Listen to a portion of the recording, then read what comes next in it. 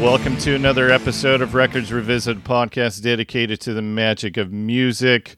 I'm your DJ, your MC, the host on the East Coast. I'm Ben Montgomery. Joining me is the man who I've been known to tell, show a little faith, there's magic in the night. You ain't a beauty, but hey, you're all right. And he's all right with me because he's my co-host from the left coast and the man who lives on Thunder Road. Here's Wayne Fugate. Hola, Benjamin. So for this episode, we have one of our Patreon patrons joining us. He got to pick the album. We'll bring that up here in just a moment. He is also the founder of the organization called We Rock Cancer, which we're going to talk about. Please welcome to the podcast, Tim Reed. Hello there, Ben. Hello, Wayne. How are you guys tonight? We're doing fantastic. Good. All right. Also joining us, you might remember her from our episode about Bruce's Tunnel of Love early on in the podcast.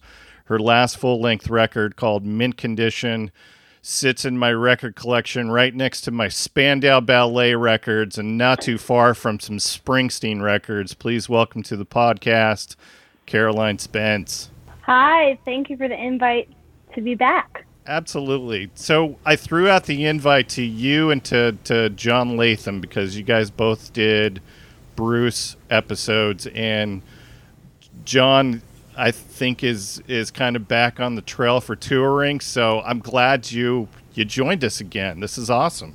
Yeah. What album did John do? Born in the USA. Oh, nice. Yes. Okay. Y'all have covered it all at this point after tonight. We still have a few. We still have some. Got the big ones out of the way. Yeah, the big ones, at least in my opinion. Yeah. All right. Premise of our podcast, fairly simple. We talk about music, but we ask the all-important question at the beginning of each episode. Wayne, what T-shirt are you wearing? You know what? I got this shirt a long time ago. I was saving it for the episode with Will Hogue, but that hasn't happened. And today, of course, the sad news that Charlie Watts passed away, so I'm wearing my classic Rolling Stones Lips logo. Okay, perfect. Yeah, we're recording this on the day of sad news. So, yep. All right, Tim, how about you? What T-shirt are you wearing? I am wearing the Roy Orbison Live at the Rock House T-shirt from the second record that Roy recorded in 1961. And I think we all can look into the future and know why that relates to tonight's show. Yes, we can. All right, Caroline, how about you? What T-shirt are you wearing?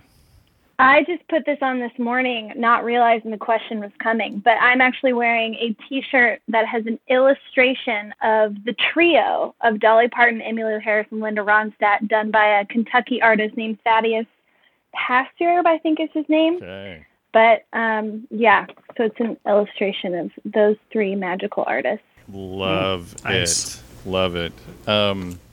Wayne has to hear me talk about Linda Ronstadt all the time on the podcast. 'Cause that was one of my discoveries about 2 years ago. And, every time I go to a record store, I feel like I'm buying a Linda Ronstadt record. Have y'all done a Linda episode yet? We have not. No. Oh, We okay. have not. I'll look forward to that. I just bought Prisoner in Disguise, thinking that I didn't have it. So I now have 3 copies of Prisoner in Disguise. I really need to bring a list of records for those. You need to get on artists. Discogs. I really do. Yeah. I really do. Yeah. All right. I had to look at my shirt because I didn't remember what I put on this morning. I'm wearing one of my Social Distortion T-shirts, so I don't know how that fits in with Bruce. Jersey. Yeah. No. California. Really. No, it doesn't fit. All right. Cars. So Tim, I brought up the We Rock Cancer. You are the founder. Kind of give us the story of how that organization got organized. Okay, sure. About 3 years ago, I had a brush with skin cancer out of nowhere, although as you know, spending any time in Florida, which is where I grew up, and using a lot of SPF 0 cocoa oil as your primary form of skin protection kind of catches up with you after a while. So I was diagnosed with malignant skin cancer, lucky enough to be a military vet. So got quick diagnosis, and they sent me up to Walter Reed for surgery. So everything turned out great. They caught it all, but it started sowing some seeds for me, about the importance of paying attention to your skin, getting regular skin checks. What do people do if they don't have access to health care? So I started thinking about things like that, and really the push came about a year after that surgery. I reached out to some performing artist friends of mine, and I said, hey guys, I'm thinking about having a 1-year cancer-free party, and I'd like you guys to come and perform. What do you think about that? And the response was, well, I think that's remarkably self-indulgent. So I said, well, what? Like, yes, it is. What I meant to say is we'll also make this a fundraiser for a charity. And how about if we bring some dermatologists in and provide free skin cancer screenings for everyone that comes to the concert? And they're like, now you're talking. So we did that. We did a test run. Half the people that came to the concert took advantage of free skin cancer screenings, and half of those people that were screened had an issue identified that required further investigation. So we knew right away we were onto something. Along the way, I learned a lot about skin cancer. It's the most common form of cancer in America. It's the easiest form of cancer to treat if you catch it early, because that's the key. And it's the only form of cancer that you can identify with the naked eye, in most cases, with very little equipment and just a visual inspection. So I said, all right, we got to bring all these things together. And we just have been rolling out the mission ever since. We provide free screenings at concert events. We have a lot of artist partners that we work with to host the screenings and be a part of our team. We've just started doing them at athletic events, so 10Ks seem to be the perfect place to do these types of events. And now we're rolling it out to do free screenings for outdoor workers, so construction workers and landscapers that work in sun-intense environments. So that's the We Rock Cancer story. And October 2nd, we have our annual fundraising event. It's a big show here in the D.C. area. So if anybody wants to come see our friends Pat McGee Band and Brian Dunn, who says hello, Caroline, and Laura Segaris. Yeah, they'll all be performing here October 2nd. And we'd love for any of your listeners or artist partners in the area to come be a part of our family too. They could check us out at werockcancer.org or all the socials at We Rock Cancer.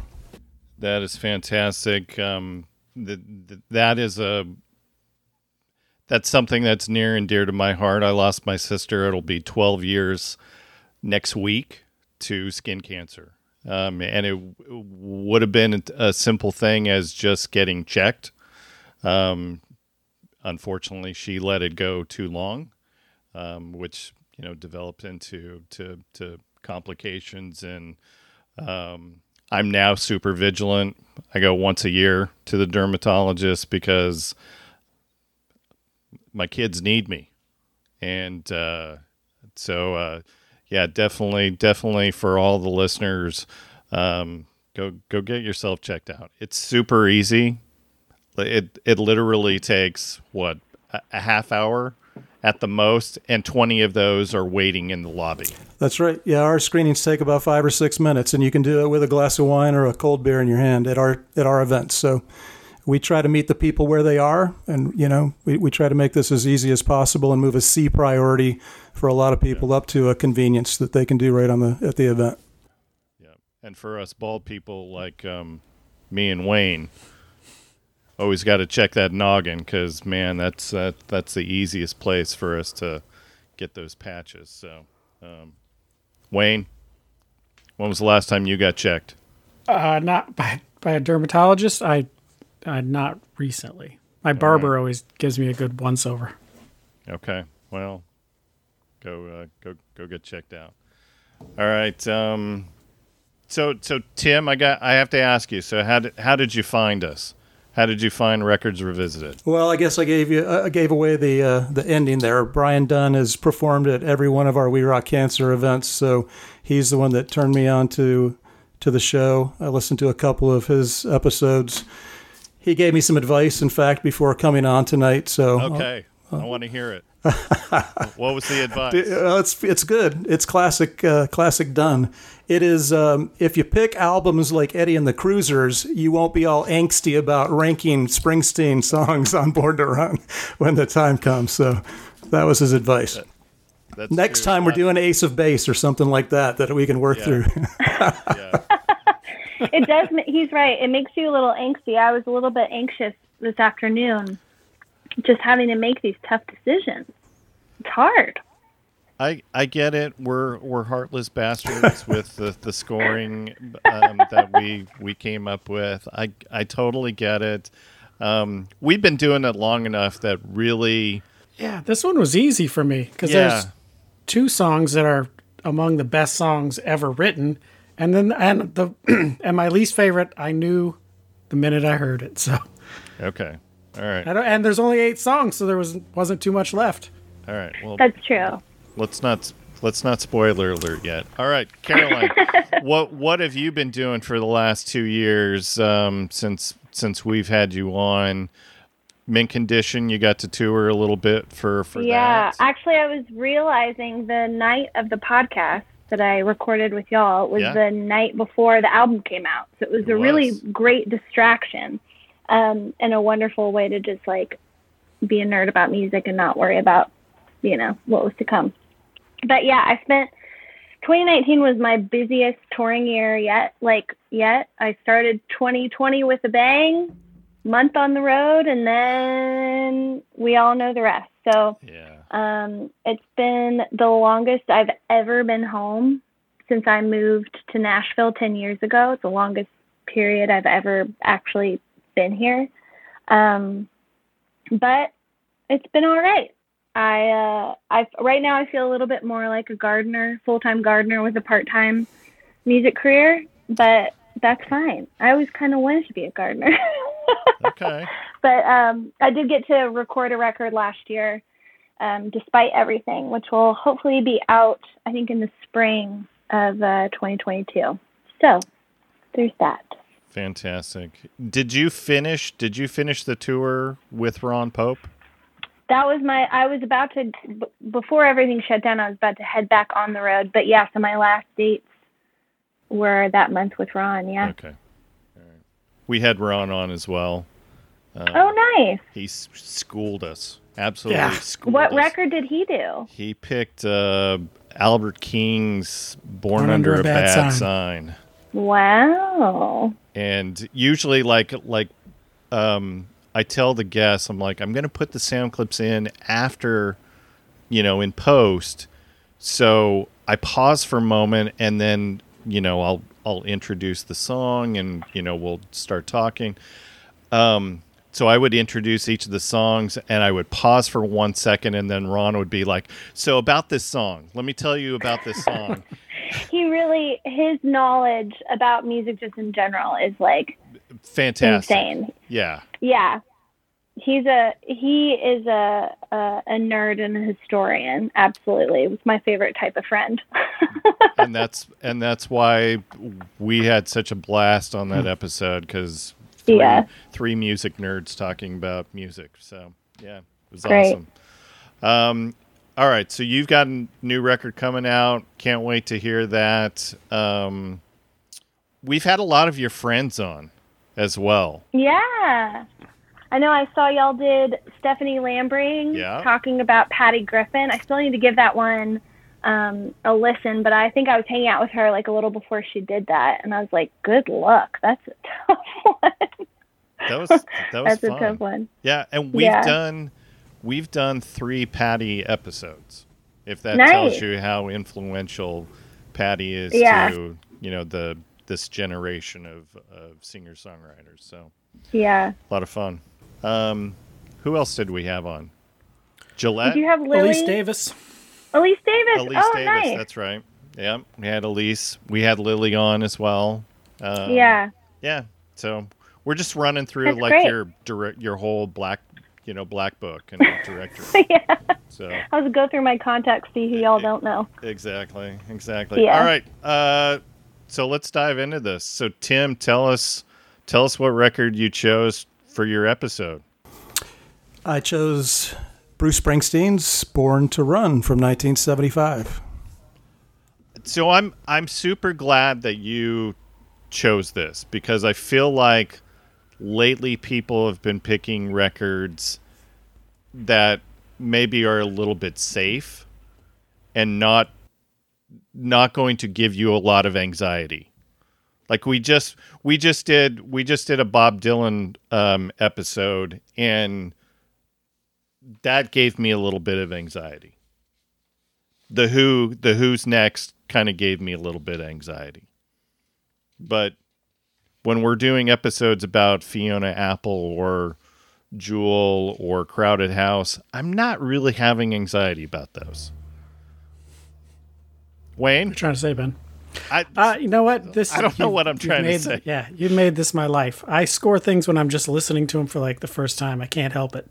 Like we were listening to records from 1976, and I was like, "Oh, this would be my favorite song. This would be my top score." Yeah, and that episode we did all about 1976. We didn't even talk about this record, which was released in August of 75, but didn't really get cooking until 76. So I guess this is a good follow up to that episode, Wayne. Tomorrow, the day after we're recording this episode, is the anniversary. Did you know that? Yeah, I did. Yeah. Yeah. Pretty. Just seeing if I could one up you there, Ben. No, Sorry. I'm proud of you. Thank you so much. So commercial success, peaked at number 3 on the Billboard 200, has sold over 6 million copies. One of the things that I did read, though, was he did have a lot of backing from Columbia Records. Like, they did put a lot of money of promotion into this record. Was it that they believed in him, or was this kind of last-ditch effort since the first two didn't sell as well as I think they were hoping? I'm throwing that out to anybody. Yeah, I think it was the first thing. This or a combination of them. I think was this is his last chance, and I think if you read through the testimonials from the band, they knew that in the studio. You know, that's why it took so long. I think Bruce knew it, that it was time to either have a hit or he was going back to Freehold. Okay, or writing songs for other people. Manfred Mann would just put them on retainer. Yeah, or the Pointer Sisters, Patti Smith. Oh yeah, or the Pointer Sisters. There you go. Yeah, "Blinded by the Light" is Bruce's only number 1 song, so, and not by him. Yeah, crazy. All right, I did not listen to any of the outtakes. Did you guys listen to any of the outtakes? I did not.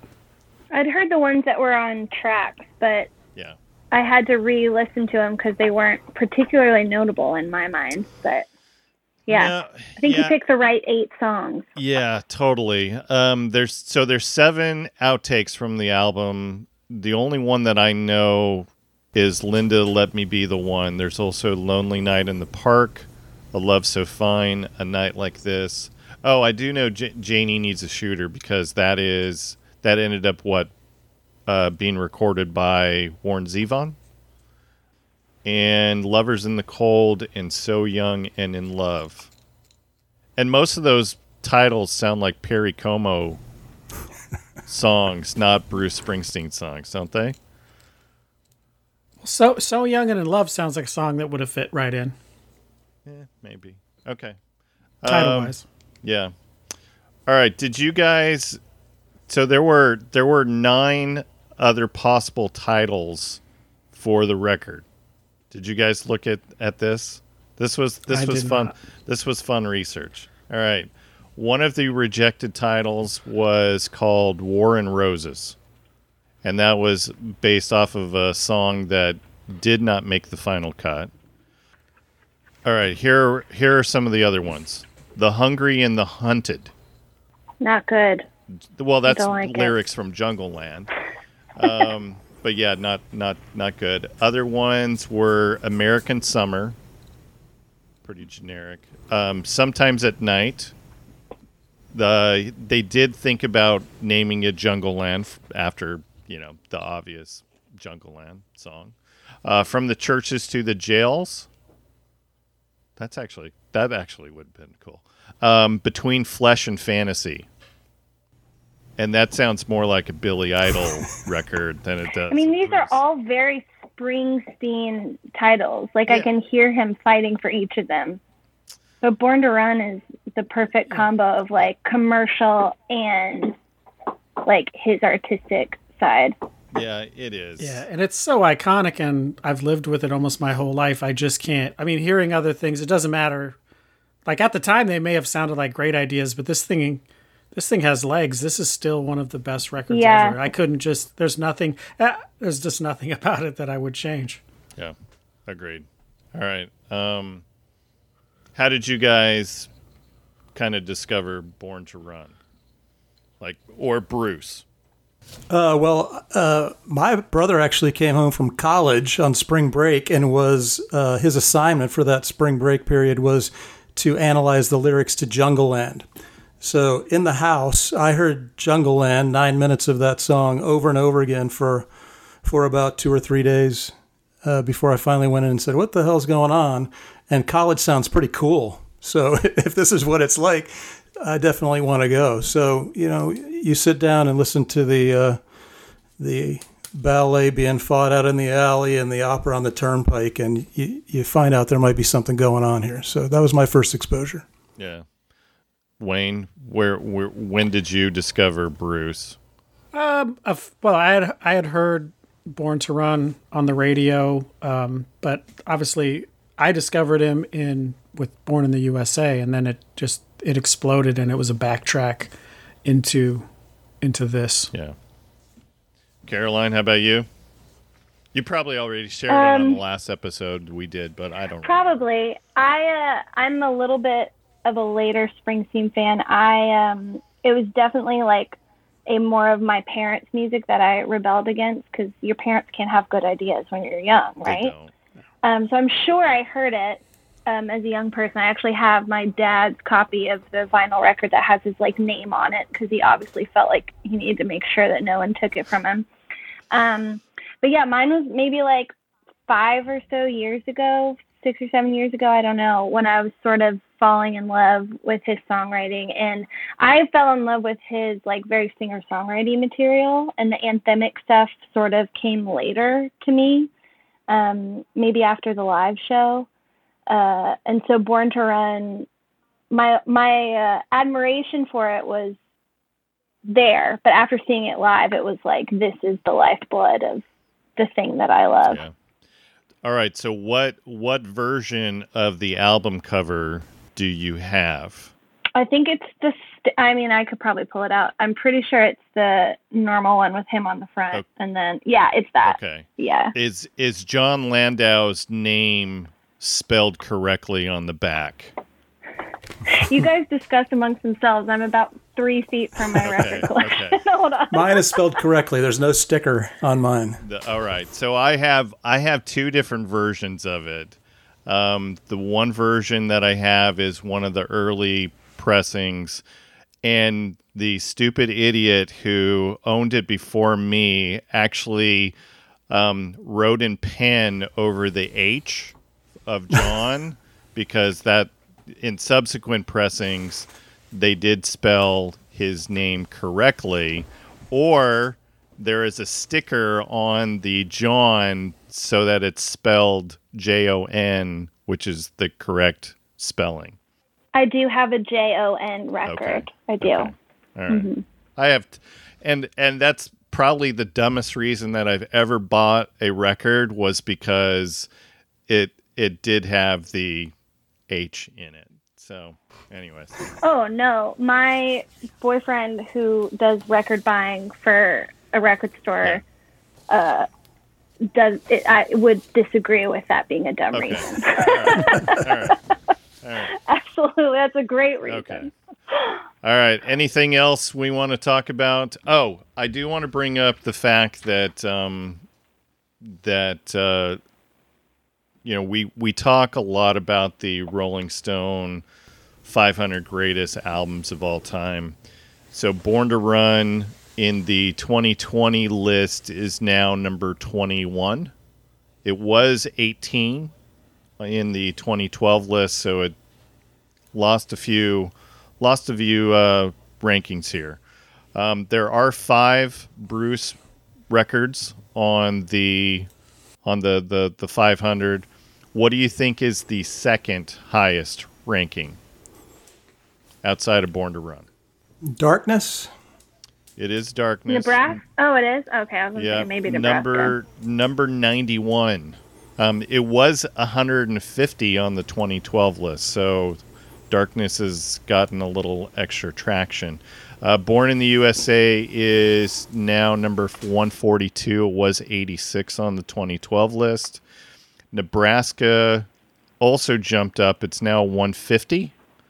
Was 226 in the 2012. Wow. It's a big upgrade. And I was just listening to the 2021 version of Nebraska before we started recording. What is new about the 2021 version? So I keep saying this to Wayne because I'm trying to get him to listen to it. So the new Killers record. Did they add horns? No, but the new Killers record is pretty much Brandon Flowers, Nebraska. And it's fantastic. So I think it's fantastic. I've listened to it like once a day since it's come out. I think it's really special. Yeah, it's really special. It's a record you need time with, I think. And I think comparing it, I think you saying it's his Nebraska is great. People comparing it too directly to Springsteen, I think undermines how much work he's actually doing as an artist. It's so good. But if you love Springsteen, you're going to love this, I think.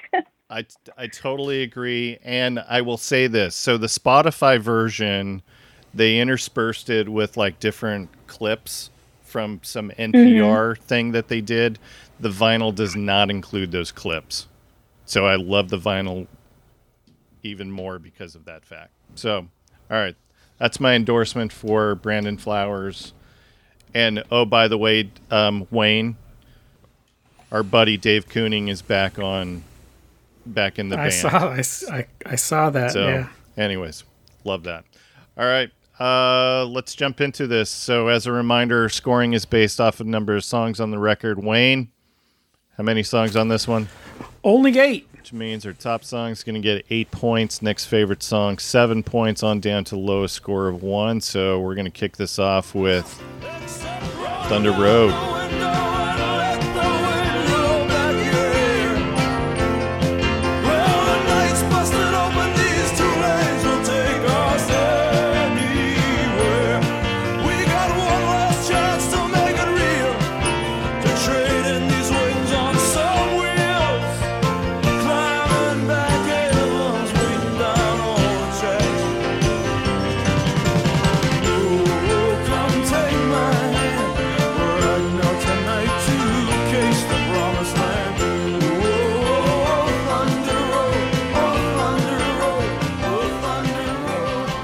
All right, so I have the beauty of seeing everybody's scores in advance. So, Tim, get us started on Thunder Road. All right. So, disclaimer: E Street Nation, believe me, there's 4 8s and there's 4 7s on this record, but I must conform. So here we go. I get it. I can't wait to be added. It's a really tough one. Well, if it's okay, I'll mention a couple things first. In some of the original track listing for the record, there was a thought that Bruce would start the record with an acoustic version of Thunder Road, and then the record would end with a full band version of Thunder Road. One of the things about this particular selection for the very first song on this record is, why is Thunder Road the first track? Why does this kick things off? When you might say, put Born to Run on there and let's rock, right? And then Bruce has explained over time that, he wanted Thunder Road to serve as the invitation to things that might come and what might lie in front of you. This is the invitation to go on the exploration. So I think that makes sense with the way that it's placed and the way that it sounds. And the other thing is he considers this record one day in anywhere, right? It happens to be a day in where it is, New Jersey, but it could be a day anywhere that any of us grew up. These feelings are universal, I think. And this feeling in Thunder Road where which I think is very interesting. This is not a we song or an us song. This is an I song. I'm going to go over to your house and I'm going to give my very best pitch with the very limited CV that I have to offer you and try and persuade you to come take this chance with me. And the cinematic nature of this song is breathtaking. When you look at the lyrics, it reads like a movie script, right? The screen door slams. Do I have your attention? Mary's dress sways. You can see the whole stage being set. Like a vision, she dances across the porch. And there's a radio playing, by the way, too. And it's Roy Orbison. Action. Yeah. And it's just a beautiful way to start that record. And so those are my initial thoughts. I think every single track that we're going to talk about talks about loneliness and desperation and how those two things drive you to one thing, and that is escape. You can find it in every single track on this record, and Thunder Road lays it right out there from start to finish. That's the journey that we're going to go on together. Love it, Tim. Great setup. Usually, I reserve those eloquent dissertations to Wayne, but Wayne, I think he stole all my thunder. Like I say, one of the things I love about, because Bruce Springsteen is a storyteller, as a songwriter, he doesn't use a lot of allegory. So this is, maybe there's a message or something, but this is about the hunger, like in these two individuals, particularly the protagonist, the male protagonist in a couple of these songs. But he, like Tim had alluded to, he leaves some details out, so this could be anywhere. He doesn't discuss, there's no mention of the river or the tunnel or Jersey or the city. It could be anywhere. He doesn't mention much about the girl or the guy. Is he older? Is he from the wrong side of the tracks?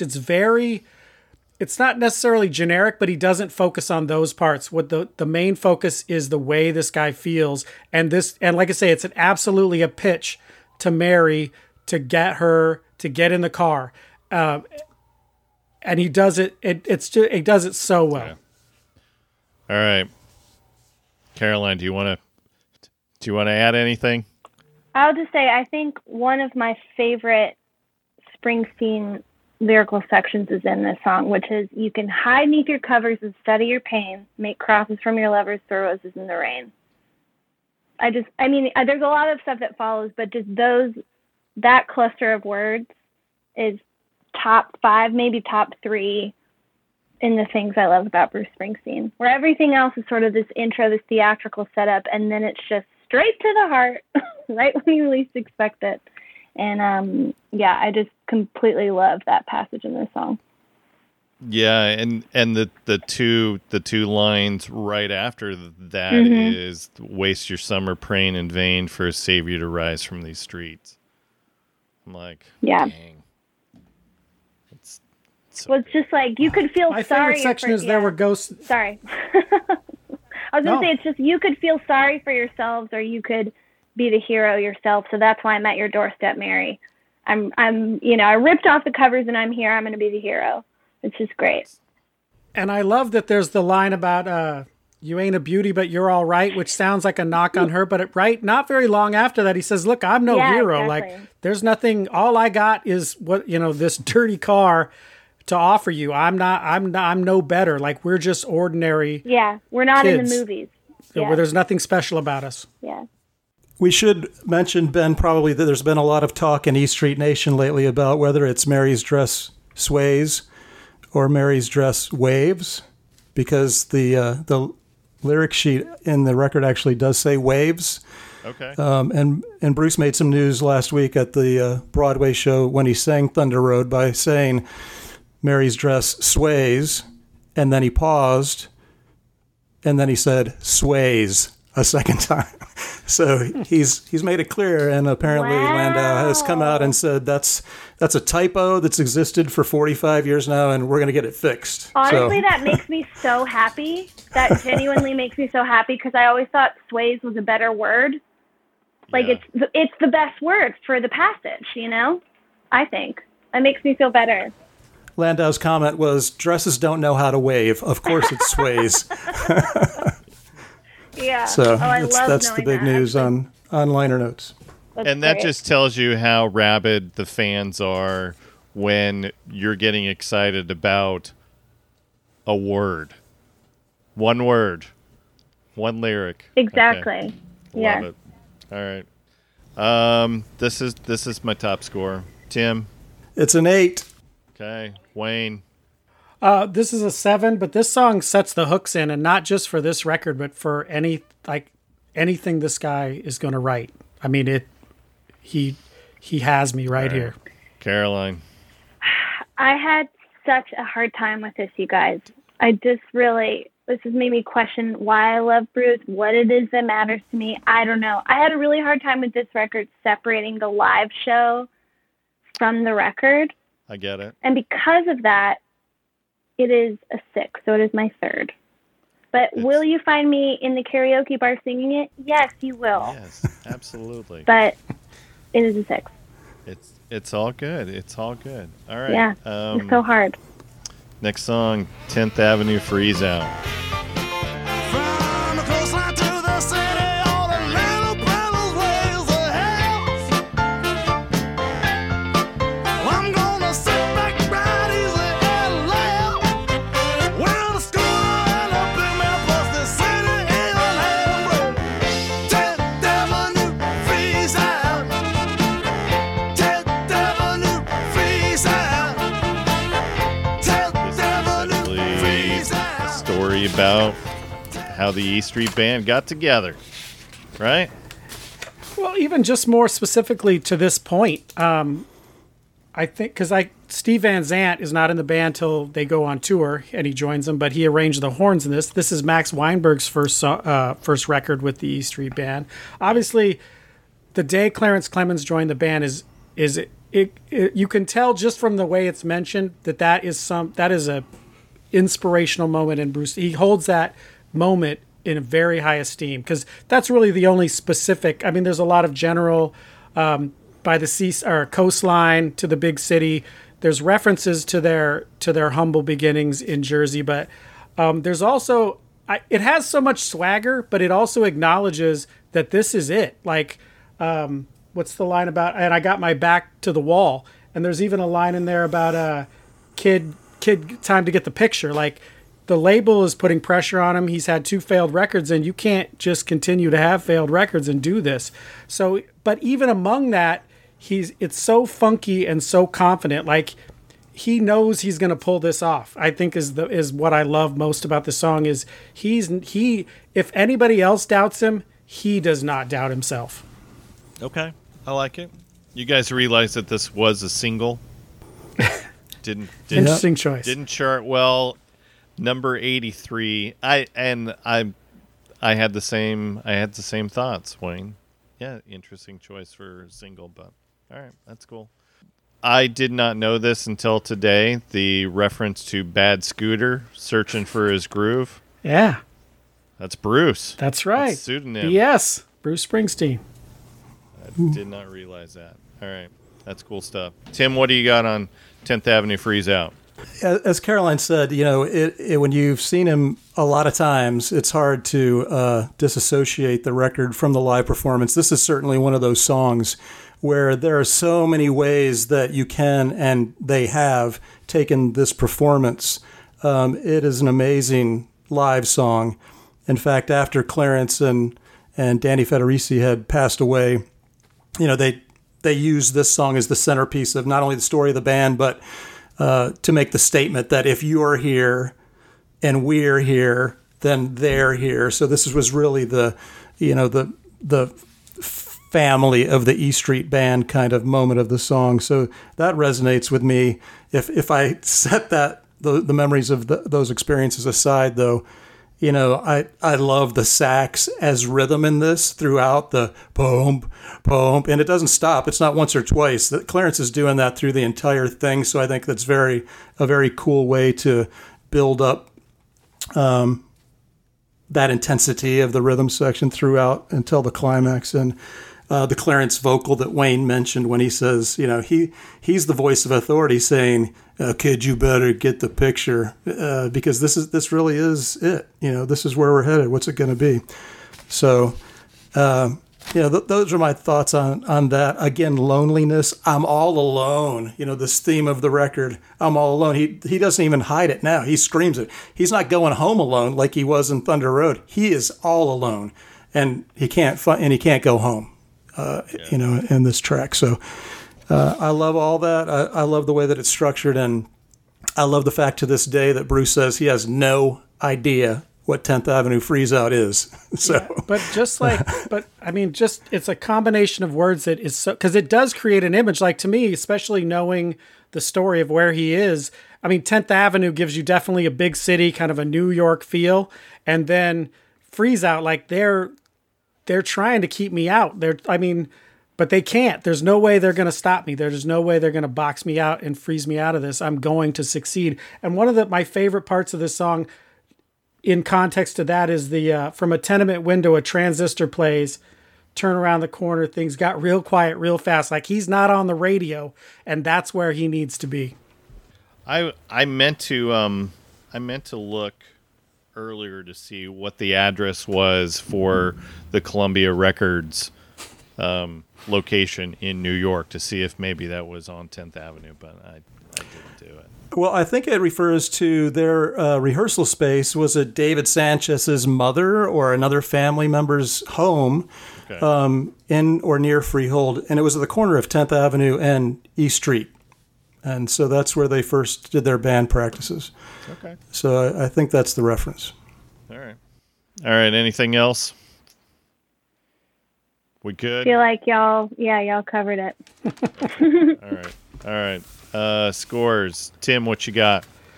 This is my 4.9. All good. Caroline. I also did a 4. It sounds so harsh, but like you said, it's a bunch of 8s and 7s that we have to rank. But yeah, this is my 4.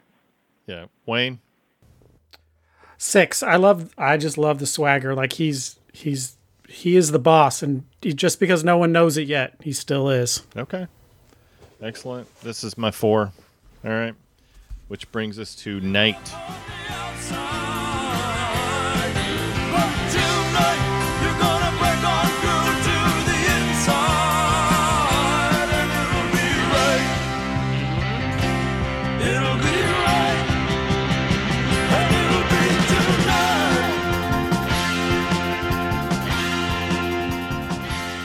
MVP for this song for me is Gary Talent on the bass.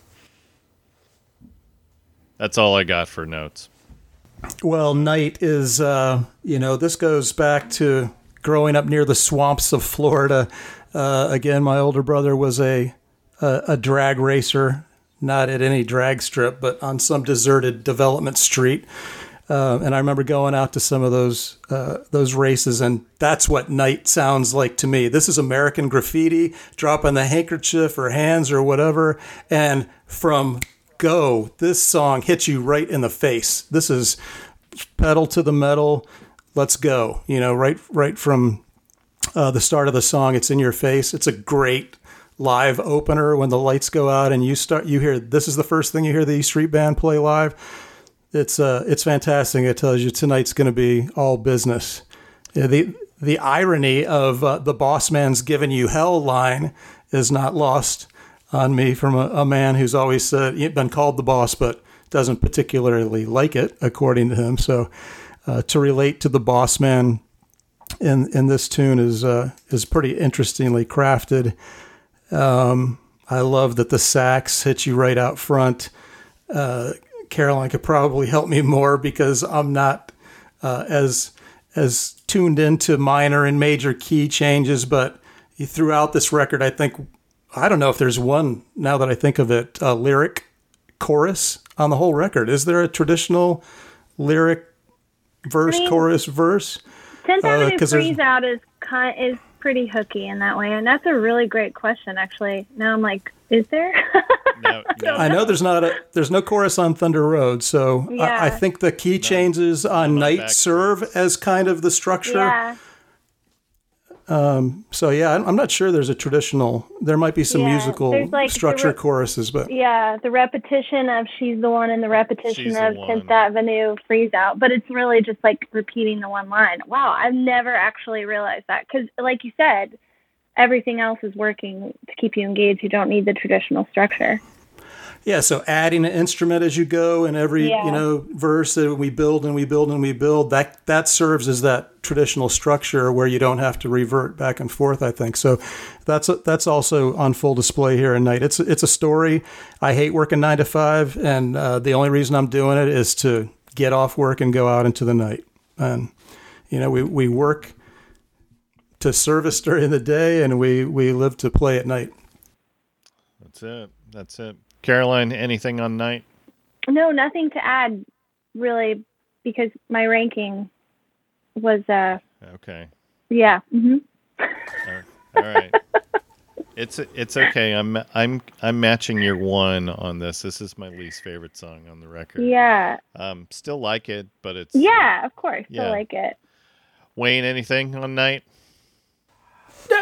You know what? I think at this point I've realized that there's not a lot of guitar in this record, and I looked at it, There's not. and he's the only one who plays guitar, and he's not a shredder. He's not the lead guy.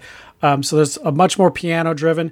But as far as Cars and Young and Hungry goes, he does that on here better than he does it here Okay. on other songs on the Agreed. This feels like a part of the canon, but not the strongest story Yeah. in that Yeah. canon. Yeah, that's how I feel. All right. Wayne, what was your score? 3. And then Tim? 3. Okay. All right. Next song, Backstreets. Lovers Park, we sang with the last of the Duke Street Kings. Huddled in our cars, waiting for the bells of rain. In the deep part of the night, winging at loose of everything. To go running on the back streets. Running on the back streets. Till we slowly live forever. Take me on them back streets today. Caroline, I'm just going to throw it over to you. You had the highest score out of all of us for this. Yeah, this was one I did not expect to rank as my second highest. I did not expect that when I was, just sort of, playing this album through my head when you guys asked me to do this. But I sat down to listen to it, and I got to say, it just hits at the most perfect point in the album. It is, in my opinion, it is just perfectly sequenced in that way. I think it gives you that lift. And this was definitely one where it was really hard for me to separate my experience with it live, where this song live, it just feels like, I don't know, such an anthem for the fan. Like, the forums online are called the Backstreets. The Backstreets have this like lore of like, that's the place where like the misunderstood go, and that's where the fans are. And it just feels like, when we think about sort of the Springsteen canon and all of the kind of language that he's developed, like the Backstreets are this like place that he's made feel tangible and special. And it's such an important scene within the like kind of play that he's writing on this album. Like, it's such an important location as it relates to other parts of the album.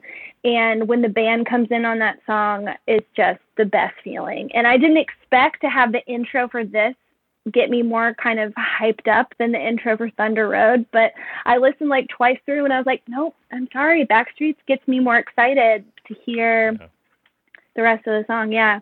I don't know. Yeah, a little bit of a longer intro. The song does clock in at 6.5 minutes. Yeah. It's not the longest song on the record. We'll get to that one shortly. So I have to throw this out because one of the things that I read was a theory about who Terry was. Mm. Did you guys read this from? I read a couple. One of the things I like about the song is it's not specific. When I mean he can change that. He wrote the song, so he's the only one who can say that it's a man or a woman. And apparently he said it's a woman in live shows. But I mean that's one of the cool parts of this song is it when you read it and you're listening to it. Is this his friend? Is this his childhood friend that he runs the back streets and gets in trouble with? Or is this the girl he snuck out her window and they're running the back streets? It doesn't, and Terry is completely ambiguous. I mean, he may have decided later on, but at this point he leaves it a complete mystery. And I think that's part of it. That's part of that's super cool. That's just cool.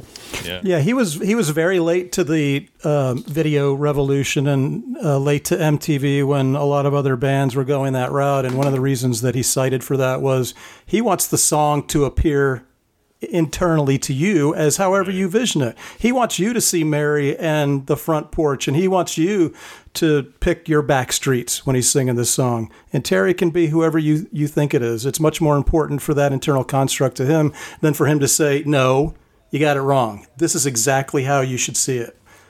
So I think that's an important part of his choice here. Yeah. Yeah. There's plenty of theories out there about, Terry being a dude, and this is a homosexual relationship. One of them I highlighted on here. One critic, what's his name? William Ruhlman from AllMusic, said that the implication is strengthened by the reference to Valentino drag in the third verse. That Terry is. That seems like reaching, but I never felt that it was. I always thought it was a man. It does feel like a friendship, like a strong friendship. And I thought he got killed in the verse right after we sat with the last of the Duke Street Kings. It feels very gang related, robbery type thing. And so I thought my interpretation was Terry got killed and then the rest of the song. But once again, that's not specific. There's no way. Did he leave? Did he, you don't know. I think that's part of the brilliance of the song. Yeah. Terry is mentioned as a friend twice, never mentioned as a lover. So that, again, leaves it open to you to decide that, is this a song of betrayal where Terry goes away? Or is it, as Wayne suggests, that this might be, someone losing their life? There's so many ways you can go with it as a testament to this song, I think. All sorts of ambiguity. Way to go, Bruce. There's another interesting line where he uses tramps, which I don't think is as recognized as one of his other uses of the word tramps on this record. Yeah. But it is interesting. You're like an angel on my chest, just another tramp of hearts. And, such a fascinating choice of a word, tramp. When you think of what is a tramp. And a He's tramp speaking of from a hearts. place. Yeah, a tramp of hearts, meaning like it's substituting for the word like king or queen, sort of potentially, where it's like elevating the tramp to that status too, where it's like he already does that, And angels on his chest is the part that made me feel like Terry died. Yeah. Okay. Love it. And there are 18 repetitions of Backstreets at the end of the song, which is... Yeah, this was the first time that I realized what you were saying is that there are no choruses. He uses the title of the song maybe at the end of a verse or something, and it's repeated, but it's never in that, the conventional use of a chorus. Well, I reference this all the time when I'm writing with other people or just like in my own stuff. There's a Springsteen quote where you either put the blues in the verse and the gospel in the chorus, or the gospel in the verse and the blues in the chorus, where it's like if you've got a busy verse, then you're repeating Backstreets 18 times because you've already done your gospel. You got your blues where you just repeat it, and it's the repetition that like gives it meaning. And I think about that all the time. Like that's one of my like songwriting things that I hold up constantly. And I think this is a great example of that. I think that's a great observation. And again, I hate to keep going back to the live show, but remember, that's where this band has come from, right? Yeah. He's been doing 200 live shows of high intensity, and thinking about how's this song going to play out on stage? What's going to happen? And when you go to a Springsteen show, it's like going to church, right? Yes, So yes. this is almost like a preacher taking you into a trance, hiding on the back streets, hiding on the back streets, hiding on the back streets. You know, that repetition takes the whole thing to And I an think incredible that's why place. I ranked it so high, because to be that being in that environment and hearing that, like, you learn this.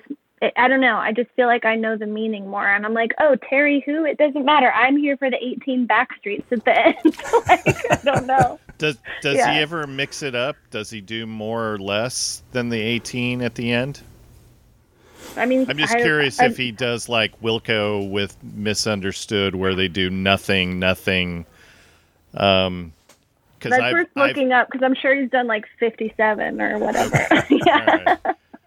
Because I've heard Wilco, so the most I've heard the nothings was like 26 at one on Oh, that yeah. one show. Yeah, so that's magical too. All right, I didn't get scores yet. So Caroline, your score on Backstreets. Was 7. Tim, 5.9. 4.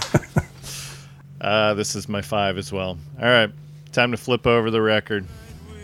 Title track, Born to Run. Glory and suicide machines sprung from cages on Highway 9, chrome wheel, fuel injected and stepping out over the line.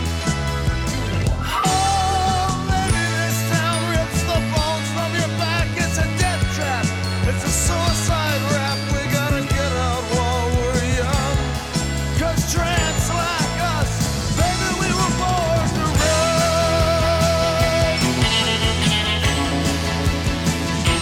Yes,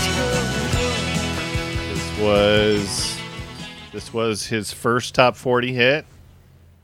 Peaked at number 23 on the Billboard Hot 175, or 76. I guess I should have looked at when it peaked. Thing that I just found out today: the lead singer of the Hollies, Alan Clark, recorded a version of this, and it almost got released as a single prior to Bruce's getting released as a single.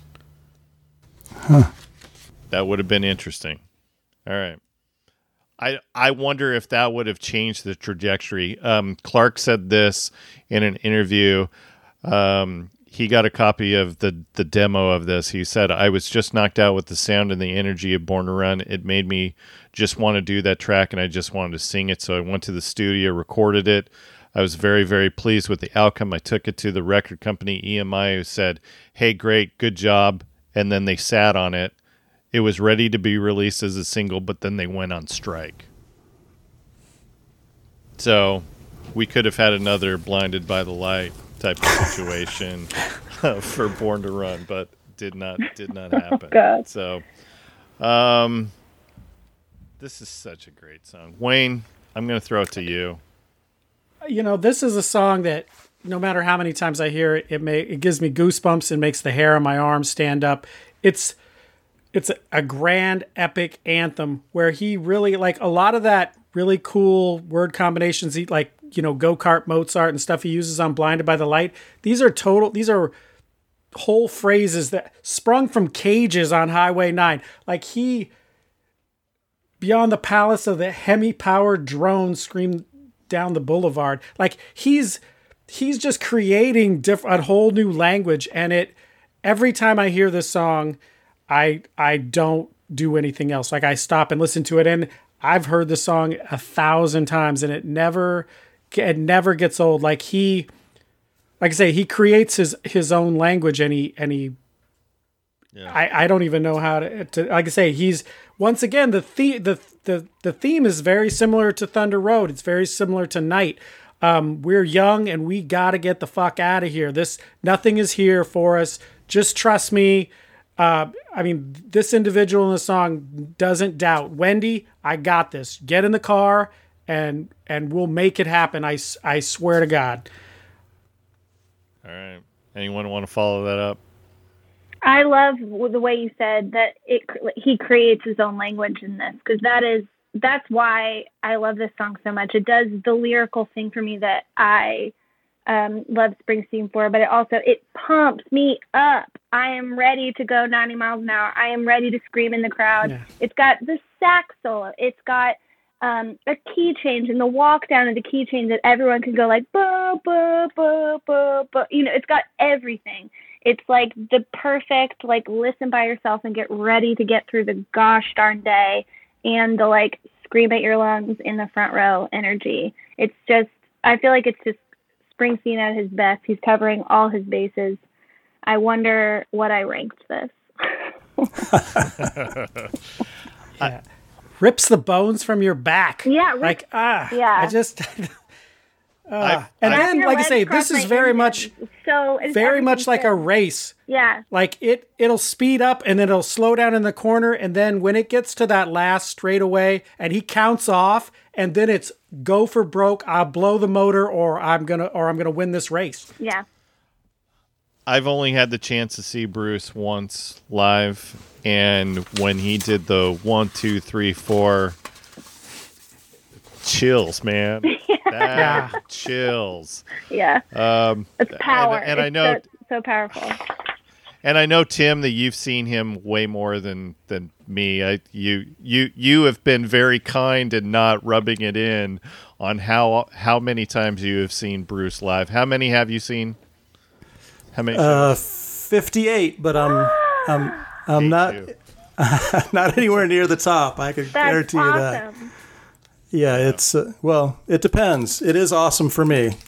Apparently, if you're in a relationship with somebody, they don't think it's so cool if you're going somewhere to see Bruce every other weekend. But that's another show. That's Yeah, that's a different podcast. from We're for not me, doing relationships thing. I love the arc of, if we think back to Rosalita, for example, and what Bruce's persuasion rap is on that song, it's, I'm going to be the king of the world. This, either come along or don't. I could care less, but I'm going to be everything. I just got a new record contract and I don't care what your dad thinks, come with me. And then you get to Thunder Road where, okay, it's just a dirty hood and this is all I have to offer you. Those are all I's, right? He's talking about I and me and what I'm going to do. On Born to Run, suddenly, this is a we. This is a together. We're going to, Wendy, come on. I got you, you got me. I don't know what's going to happen when we leave here, but I know that we're going to do it together. And that's just a huge, to me, developmental change in his outlook as a songwriter and where things are going in his perspective. So I thought that was really cool. All the things you guys say about how it builds up and grabs you are absolutely spot on. I think it's very interesting from a historical perspective that this is the only song that David Sanchez, the original piano player from the band, plays on, and Ernest Boom Carter played drums. There's a fascinating quote when someone asked Ernest Carter what he thinks when he hears Born to Run. He says, I think about going out in traffic and throwing myself in front of a bus, because he quit right after they recorded Born to Run and is not on the rest of the record and left the band. So, I mean, it was a big ask. Yeah. Quite a song for him. Yeah. So 6 months recording Born to Run, and then he said, I'm not going to do this times 7 more songs. So I'll see you later. Okay, real And I don't know what question. he's I was doing now. trying to find the answer to this today, because this is just the phrase "born to run" is like just in the world, in my life. Did he make that up? Was that in like our colloquial world before he said it? He thinks that he saw it on a bumper sticker somewhere or a movie poster or It was something, like but he doesn't. "born to be wild," but I'm like, no. I was just like, Yeah. did he freaking just make that up? Because it's just always been a part of my world, and to just find 3 words that can sum up an entire album and inspire, thousands of people in the stadium. It's just pretty incredible. And inspire stuff like Forrest Gump Yeah, It's Born just to Run. a change, basically a change Seriously. of culture. you know, yeah. Yep, absolutely. All right. Caroline, your score. 8. Wayne. Yeah, I'm a closet romantic. This is my 8. All right. This is my 7. Tim. 6. All right.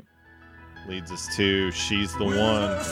French cream standing in that doorway like a dream. I wish she'd just leave me alone. Because French cream won't stop in them boots and French kisses will not break that heart of stone.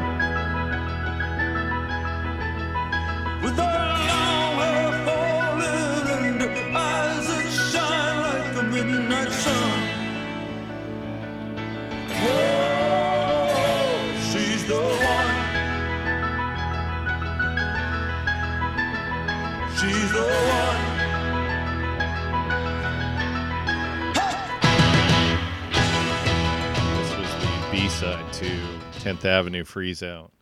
All right, so MVP, do we give it to the big man or do we give it to Gary again? Because that bass line is so good on this. Or do we give it to Roy for the keys on this? I think we give it to Roy. Okay. That's my opinion. I have the highest score out of all of us, so I gave this a 6. This is just a song that over the years has grown on me to the point where it's like, if I hear Born to Run, I better hear She's the One right afterwards.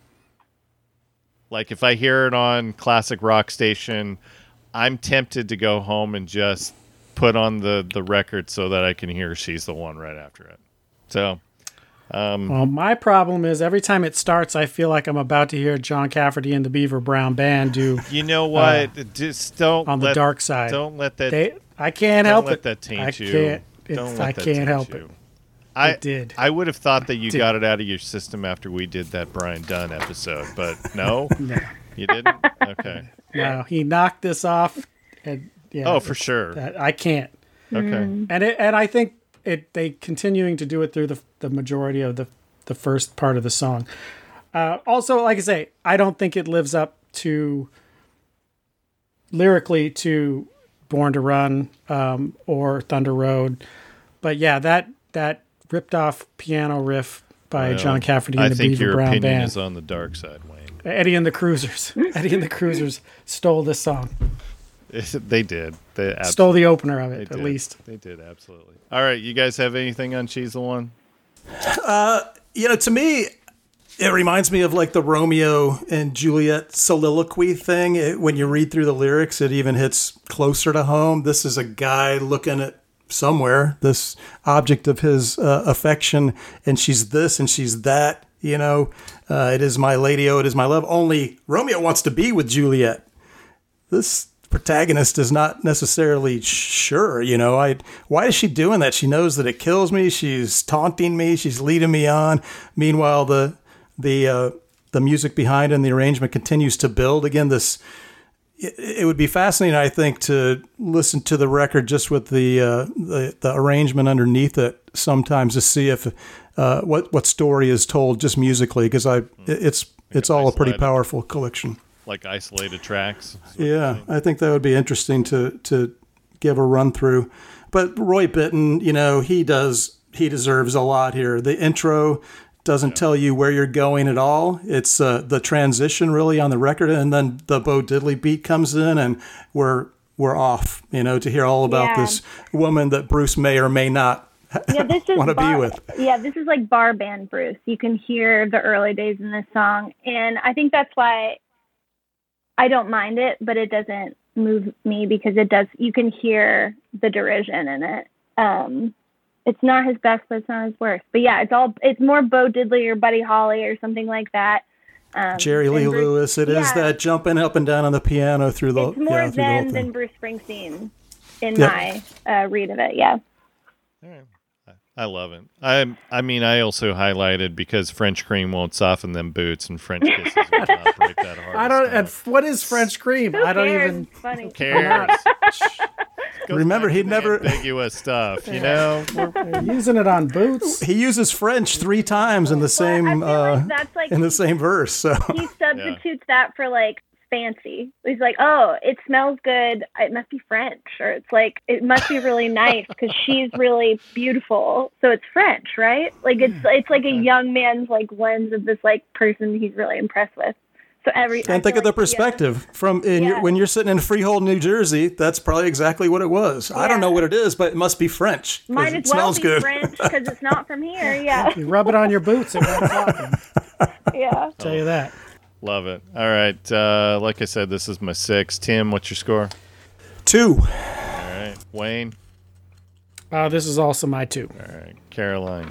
3. All right, Meeting Across the River. Second to last song. Gotta make it through the tunnel. Got a meeting with a man on the other side. And Eddie, this guy, he's the real thing. So if you wanna come along, you gotta promise you won't say anything. 'Cause this guy don't dance. And the word's been passed, this is our last chance. Wayne, I thought this was going to score higher. This seems like a Just because I like The Sopranos? yes. No. But what happens here is, and I only listened to this song maybe twice, because the first time through, I already knew it was my least favorite song. He's half singing a conversation, but it's a one-sided conversation where he left out key details in Thunder Road to kind of get me not to focus on one thing. How did he cross the mob? Why are they after him? What is he? Why are you pawning radios? How much can you really get for that? And it just never. It's boring and it doesn't go anywhere. And it really, you know what I'd like to believe in my heart? I believe that this is the inspiration for Atlantic City, which is 1,000,000 times better than this song.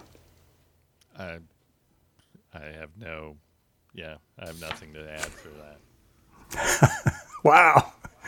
Atlantic City may be my favorite Bruce song of all time. It's amazing. Yeah. I keep meaning to ask for all of these episodes when we do these really heavy albums, is your favorite Bruce song on this record? Tim, is your favorite Bruce song on this record? Boy, I was not prepared for class on that one. Don't make me pick. Okay. My favorite Bruce song at one time or another is definitely from this record. Okay. But it's tough to pick one. It's tough to pick one. I've had 3 favorite records on this song in the last 2 weeks. 3 favorite songs on this record in the last couple of weeks. So it's very changeable and situational for me. Okay. Caroline, how about you?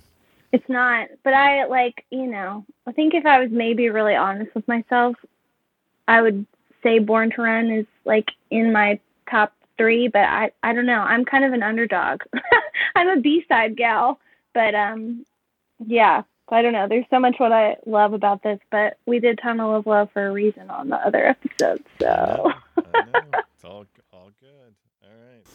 So this song, I mean, for me, I'm with you guys in a lot of ways. You know, it was originally called The Heist, and you can see why. I think Wayne circles in red pen my biggest question. You're so desperate that you're going to hawk a radio? That's it? That's all you got? So that, to me, it just drives home, again, desperation and the need to escape and do anything. And not only that, nobody even thinks I can do anything. You know, I hate to use the word pathetic, but I think that that's what he's after here. This is desperation time, and I'm going to show you. I'm going to go pull this heist. I'm going to do this job. It's going to be much bigger than the radio hawking, and I'm going to throw $2,000 on the bed. That's how much better it's going to be. It's going to be $2,000. Not if Eddie doesn't show up with a car. Right.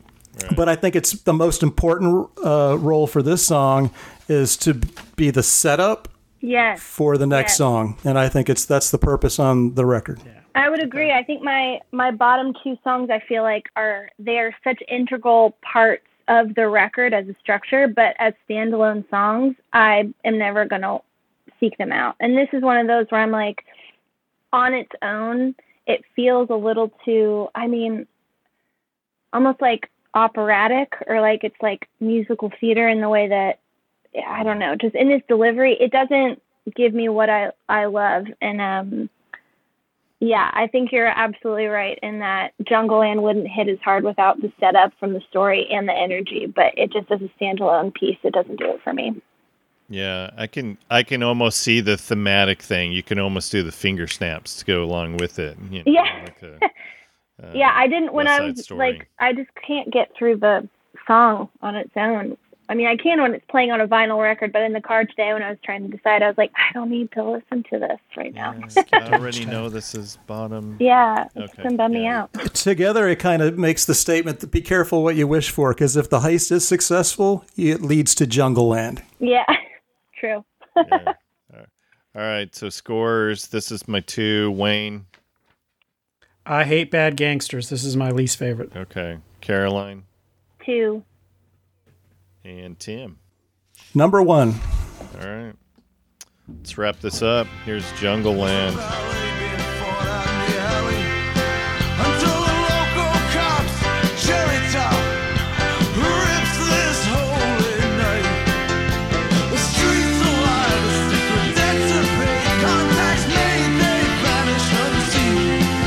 Kids flash guitars just like switchblades, hustling for the record machine. The hungry and the hunted exploding in rock and roll bands. Faced off against each other out in the street. And I mentioned the long songs. What's over 9 minutes? 9.5, I think. 9.5. Yep. Yeah. So I'm going to defer it over to you guys because the only notes that I have here are 2 words, big man. That's all. Yes. That's all the notes I've got. I mean, the outro of this song is part of why I love it. When Bruce shuts up actually is one of the best parts. And when Bruce is singing, that's the other good part. But the Clarence outro is just, yeah. I feel like, you know, he has his moments on the whole album, but the outro of this song really cements him as like a integral part of the, you know, fabric of the E Street Band. Like, this outro is just absolutely gorgeous. Yeah. And Clarence definitely needed to stay on the sax. I was listening to an 80s playlist on a road trip this weekend, and You're a Friend of Mine came on, and my wife is like, who is singing this? And I'm like, yeah, that's Jackson Browne and Clarence Clemens. Yeah, not good. So stay on the sax, Clarence. What do you got, Wayne? I want to hear your take on this. Well, I think when the violin starts, you know something special is going to happen. I think this is an incredible way to close this. But all of those specifics that he left out of Thunder Road, he makes sure to put them in here. You don't get a nickname, the Magic Rat, if you're a good guy. There's many references to Jersey and New York City. I mean, Barefoot Girl, how much more innocent can you get than that? So he's now, this is the time to do that. And he absolutely works them in. And it creates all this dark, dangerous imagery that isn't in Thunder Road. But this could absolutely be the same story. There's nothing to prevent that from happening. The sax solo, it's as good as anyone that's ever been. And this is where I'm going to get hated on, because this song doesn't have to be 9.5 minutes long. The sax solo is over, because at 4 minutes, I know that this song shouldn't be done. But it's lopsided. He gets 3/4 of the song done in 4 minutes. It takes him 5.5 minutes to give me the grand finale. And I'm not saying that it should be a lot shorter, but that sax solo doesn't vary a lot. It could be, if you trimmed, let's just say 45 seconds off of it, it would still be 1:15. And it takes him, once the sax solo ends, it takes him a minute of clanking piano to start to talk again, to tell me true. what's happened, the Magic Rats final act, which is, it's great and it has to be there. But I'm telling you, I could shave an easy 2 minutes off of this, turn this into a 7.5 minute song and not lose anything. I want to thank you for helping me justify my 3, because that was exactly the argument that I had. I love this song, however, it is too long. Yeah, but I totally we get have to it. know what happens to the Magic Rat. I think- we need that last part. Literally, for any other artist, I would feel that way. I think I've just been drinking the Kool-Aid for so long. I'm just like, put the saxophone in my veins, but only if it's Clarence Clemens. No one else will I be that patient with. Yeah, I get it. all right, Tim.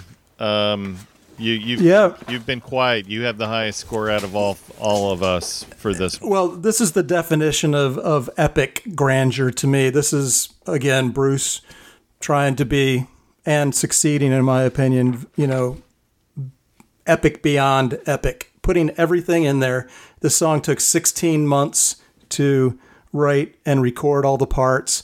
This is a case where the night before they're going on the Born to Run tour, leaving to go do the first show, Bruce is singing that saxophone solo to Clarence, saying, "This is how it goes," singing each note to him and having Clarence record it the day before they're going on tour. So right until the last minute, he was trying to make that perfect in his mind. It's his last chance to impact the record. So, I love that. I love the different voices that are added.